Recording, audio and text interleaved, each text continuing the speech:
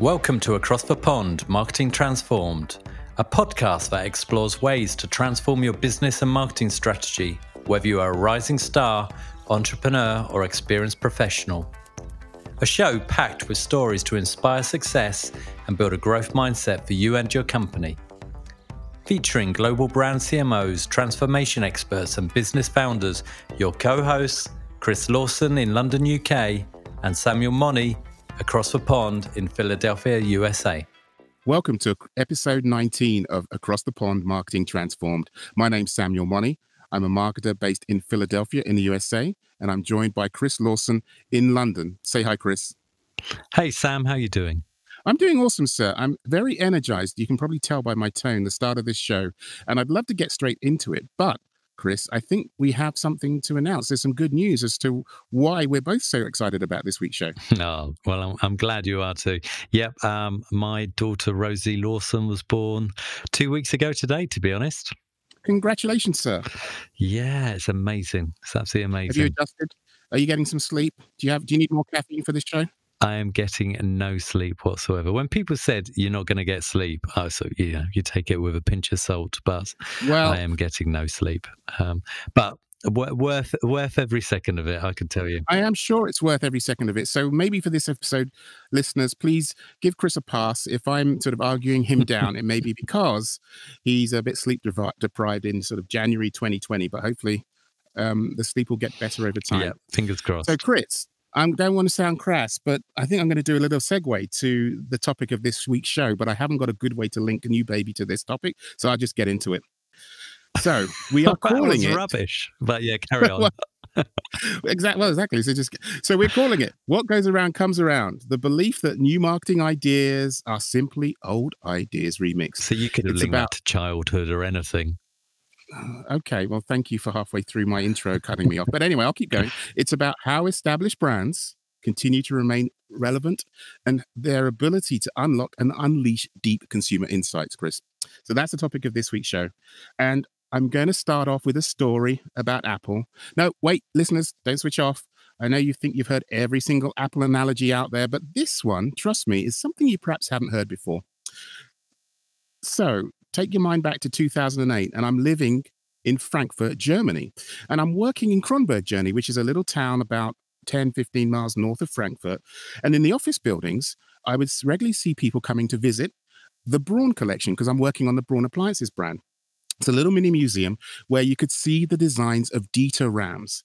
Now, Dieter Rams, a little bit more about him. He's a design icon, and he's world famous and very well known for his 10 principles for good design.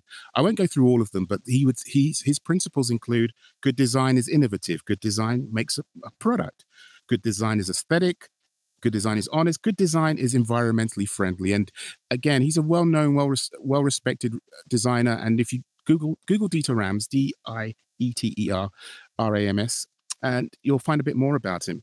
But what we now know is that over the last decade or so, a couple of decades actually, Dieter Rams designs have been eloquently, beautifully copied or homages created by the Apple brand. And I was working on the brand, the Braun brand in 2008, and we started to take a closer look, and we actually saw more and more articles saying that actually Apple designs transformed, copied, or combined the work of Braun, which had originally created a lot of these visions and these visuals and these ideas. If you go back and take a look at the very first iPhone calculator app, it's actually based on a 1970s Braun ET44, or it's called an ET66 calculator. Had these similar round buttons, and I think they subsequently made them squarer to make it less obvious. But then the Apple iMac screen with its elegant design is closely based on the Braun LE1 speaker. Then the classic one, if you remember the original iPod with that white wheel, that looks very, very, very similar to a Braun T3 pocket radio. And so Apple stood out for using white, but actually it was an homage to what Braun had been doing and the work of Dieter Rams. So why am I telling this story? Well, it's actually a story that helped motivate and inspire us. It actually gave us some swagger when working on the brand. It helped us reframe how we talked about the brand internally and externally with customers. And we actually started including these Apple stories into our selling stories. So in effect, we're saying, hey, we were the original source of these ideas. We had the gravitas, we had originality, but the Braun products were essentially the iconic ideas that stood the test of time. So it's kind of inevitable that we're seeing Braun ideas coming to the market because everything we do would be a copy or a remix of it. So, Chris, did I manage to convince you? Well, I'll tell you what, while you were chatting away, I was Googling Braun calculators, and yeah, that's amazing. Actually, you can really see that. So, yeah, I think that I totally understand it. Also, again, you listen to those principles, and they sound very, very similar to the Apple design principles as well.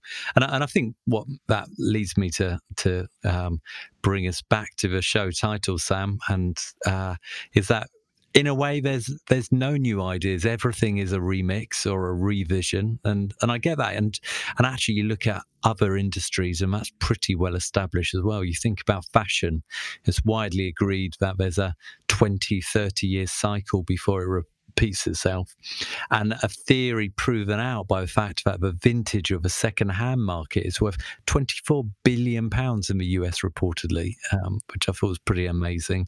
There's also another staggering figure for how many clothes are just left in the wardrobe, but I think that one sort of brings it to life.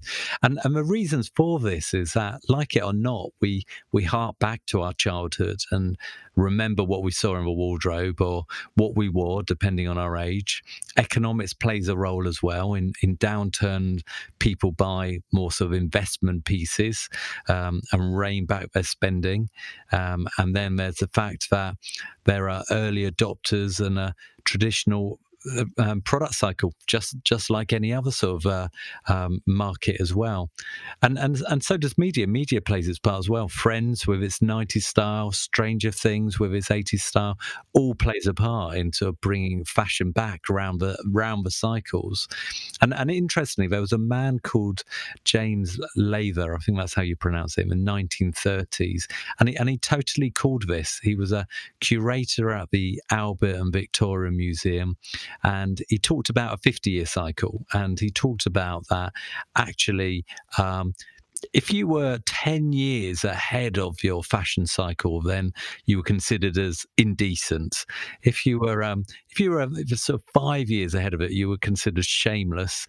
If you were pretty much on trend, you were seen as smart. And then as soon as you pass that trend, as long as you're 1 year past it, then it's starting to seen as hideous, then amusing, before it comes back as charming and beautiful and romantic. And it's a really interesting concept that, yeah, maybe that cycle has speeded up over time, but there does come a point where things actually look different, and he felt that you could apply this to all of the other arts and not just fashion. And the same applies to gaming as well. Tech Radar have just released a great article helping you work out the difference between a remake and a remaster in the gaming world. A very popular genre, but basically remakes being a lick of paint, sometimes quite deeply disappointing, while the remasters are reimagination. History as well, we talk about that repeating itself, although in a way that's taking it to extremes, but there's countless examples where events appear to go in cycles and deliver similar results throughout history. And again, you look at products and your services. We took the first selfies in 1912. Scooters were used by the US Mail in 1911. Chain mails were so popular that the US Mail had to ban them. Forerunner of viral marketing. So again, you see sort of parallels from the past, and where does that leave marketing? Well, does it go around in cycles? And I think sometimes it's only because we're in the thick of it that we may not see those cycles, and we may not see that we're repeating ourselves. But if we can take a step back, I do think there's lessons that we can learn. And I think that will help us predict the future and understanding those cycles as well. So yeah, really interesting subjects, I think, Sam. Yeah, and as you're talking there, Chris, I was just thinking, is there an example that we could have, knowing your history, knowing products, knowing business, art and culture and psychology and engineering and all of those things, but how can you link back to, I think you talked about the timing, getting that right, whether you're shameless or whether you're smart or whether you're quaint and amusing. If you get that timing right, you're actually on trend and fit culture. And for me, I can't separate marketing and advertising from all of that area and the references. And for me, a great example is James Bond. If you think about James Bond, some things stay the same, some things always relevant. So the Bond, the spy, some of the characters, and there's a Bond villain, and perhaps the Bond theme. So those things have always stayed the same. But some things have had to change and evolve with the time, even though they're still present. They're done in a different or better way. So the sexism, the bimbos now have gone because women are empowered and women actually come and save James sometimes. So it's not all about him saving the vulnerable women who are helpless. Actually, he can even be vulnerable himself. And the nuanced villain now, it's not the stereotypes that we used to have perhaps 30 years ago of certain ethnicities were always the bad people. You have female characters now, which are replacing male characters, and Moneypenny and Q and all, is changing. So what I love about James Bond is that in 2020, they've actually got a new movie coming out, and it's because they can and they have found a way to be relevant, even though technically the characters may be 60 or 70 years old. For me, that's a great example. Because I agree, there are no new ideas there, Chris. I'd say I'd break it down into everything's either a copy or transforming something existing or a combination. And that's what a remix is, and that's why I love that expression to describe about what we're doing. Yeah, I think that's a good one. I mean, interestingly, every time a new James Bond movie comes out, everyone goes, "Is it still relevant? Is this franchise dead and buried?" And and I think people evaluate it every time, but still one of the most successful franchises in the world. And some of this, I think, is also about how we adapt to human behaviour, and I think this is a really interesting part of it as well, the psychology of it. There's a brilliantly smart guy, a VC called Andrew Chen, and he talked about the fact that people stay the same and have stayed the same for thousands of years. It's technology that changes. And I think that you can critique that. We try to work with human behavior and psychology in marketing and sales, and the human behavior remains the same. It's the technique, the tech, the macro picture that changes around us. So I think that is something that is worth exploring. So what does this mean? You stick with tried and tested principles and look at how marketing tech enables you to do what you do easier and better than before. How do you enable what actually is a common sort of psychological belief? So self-expression. How do you foster community? How do you individualize? And what do you appeal to? How do you continue to look for convenience? Again, transport, communication, retail has all been about convenience, all about making life easier. So these are natural sort of human behavior traits. And I think as marketeers, it's thinking around how does technology advancement and what do we learn from that to help improve the consumers' lives of the future. So Sam, what would you see as a classic marketing technique that you think is going to make a resurgence, and how does that play out? We seem to be in an era right now where the data implies you have to keep things short and sweet. Interrupt with short bursts of messages and content and just fire it all out there. But I disagree. I believe you can tell longer stories and generate engagement and actually sell more. And as I get longer in the tooth in the digital space, I'm less old school in how I see brands and differentiation. And I truly believe that long form content is evergreen. And if you are audience first and understand when and where they're doing things and how they do it, blogs, stories, ads beyond the 30-second advertisement do really work. Let's go back to the Mad Men days or the Ad Men days. And yes, David Ogilvy of these worlds, I believe actually a lot of his stuff's still relevant for today. Again, for the younger listeners, go back and check out the writing, books such as Confessions of an Ad Man or Ogilvy on Advertising. They are all full of the craft and art of writing and writing long form. Long copy, whether people read it or not, actually implies you've got something important to say. If you write the long copy and your target's reading it, they're more interested and more likely to convert. There's data to show that. You also have the ability to answer more questions, more comments. And of course, in the digital world, you actually can provide more keyword-rich copy. The great bloggers are actually spending more time on their content, and the average post is actually getting longer. And the indication from the data I was looking at from Orbit Media is that in 2019, blog posts longer than 2,000 words actually overtook the posts that were less than 500 words. So my argument is, don't limit yourself by thinking of it as content or content marketing, which implies like functional or transactional. Think of what you create as stories. Stories are the most powerful form of communication. They're how we share experiences. They engage our emotions. They help us share our values. They reveal our unconscious thoughts. So for me, it's all about stories. I think that's a powerful place, actually. Any stories particularly come to mind?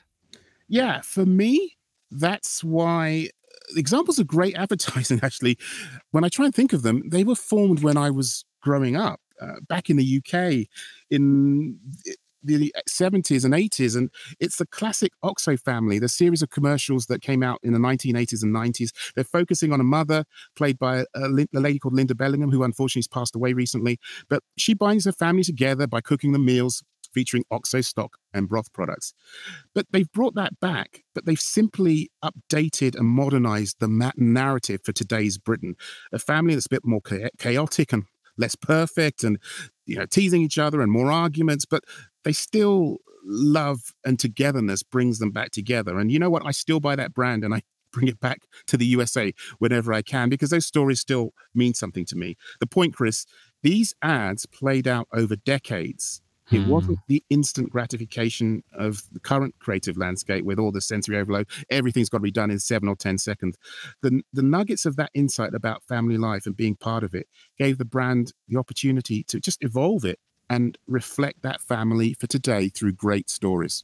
Yeah, absolutely. I mean, if that's not a brilliant example of content marketing, I don't know what is really. I think that works really well. And I think it's worth you checking out, listeners, if you haven't, Andrew Chen's website. He's got a brilliant resource and many different articles, again, long form articles. He sets himself, although he's a successful sort of VC, he sets himself a target of 1 or 2 essays per month, which is, when you see how in depth they are, some of them can run into 50 or 60 pages. It's absolutely huge. But in one of his articles, he talks about the Michelin Guide.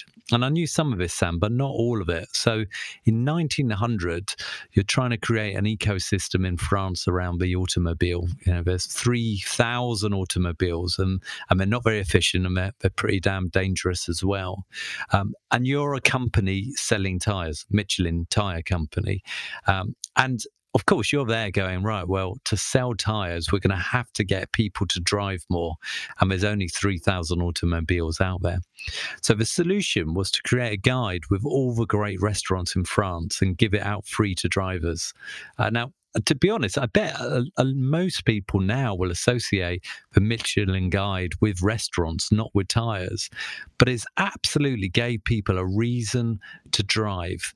Yeah, another fantastic content marketing example, a real clever effort to do that. And I think it just shows really that these examples have existed for decades, if not centuries, before the current sort of raft of content marketing that we now bring to life. Yeah, as you're saying that, Chris, it all rests on really understanding that deep human insight and explaining what's going on. And I think you can do that really well nowadays through really understanding what culture means. And there's a cultural anthropologist called Grant McCracken, and you should check out his work at culture.camp.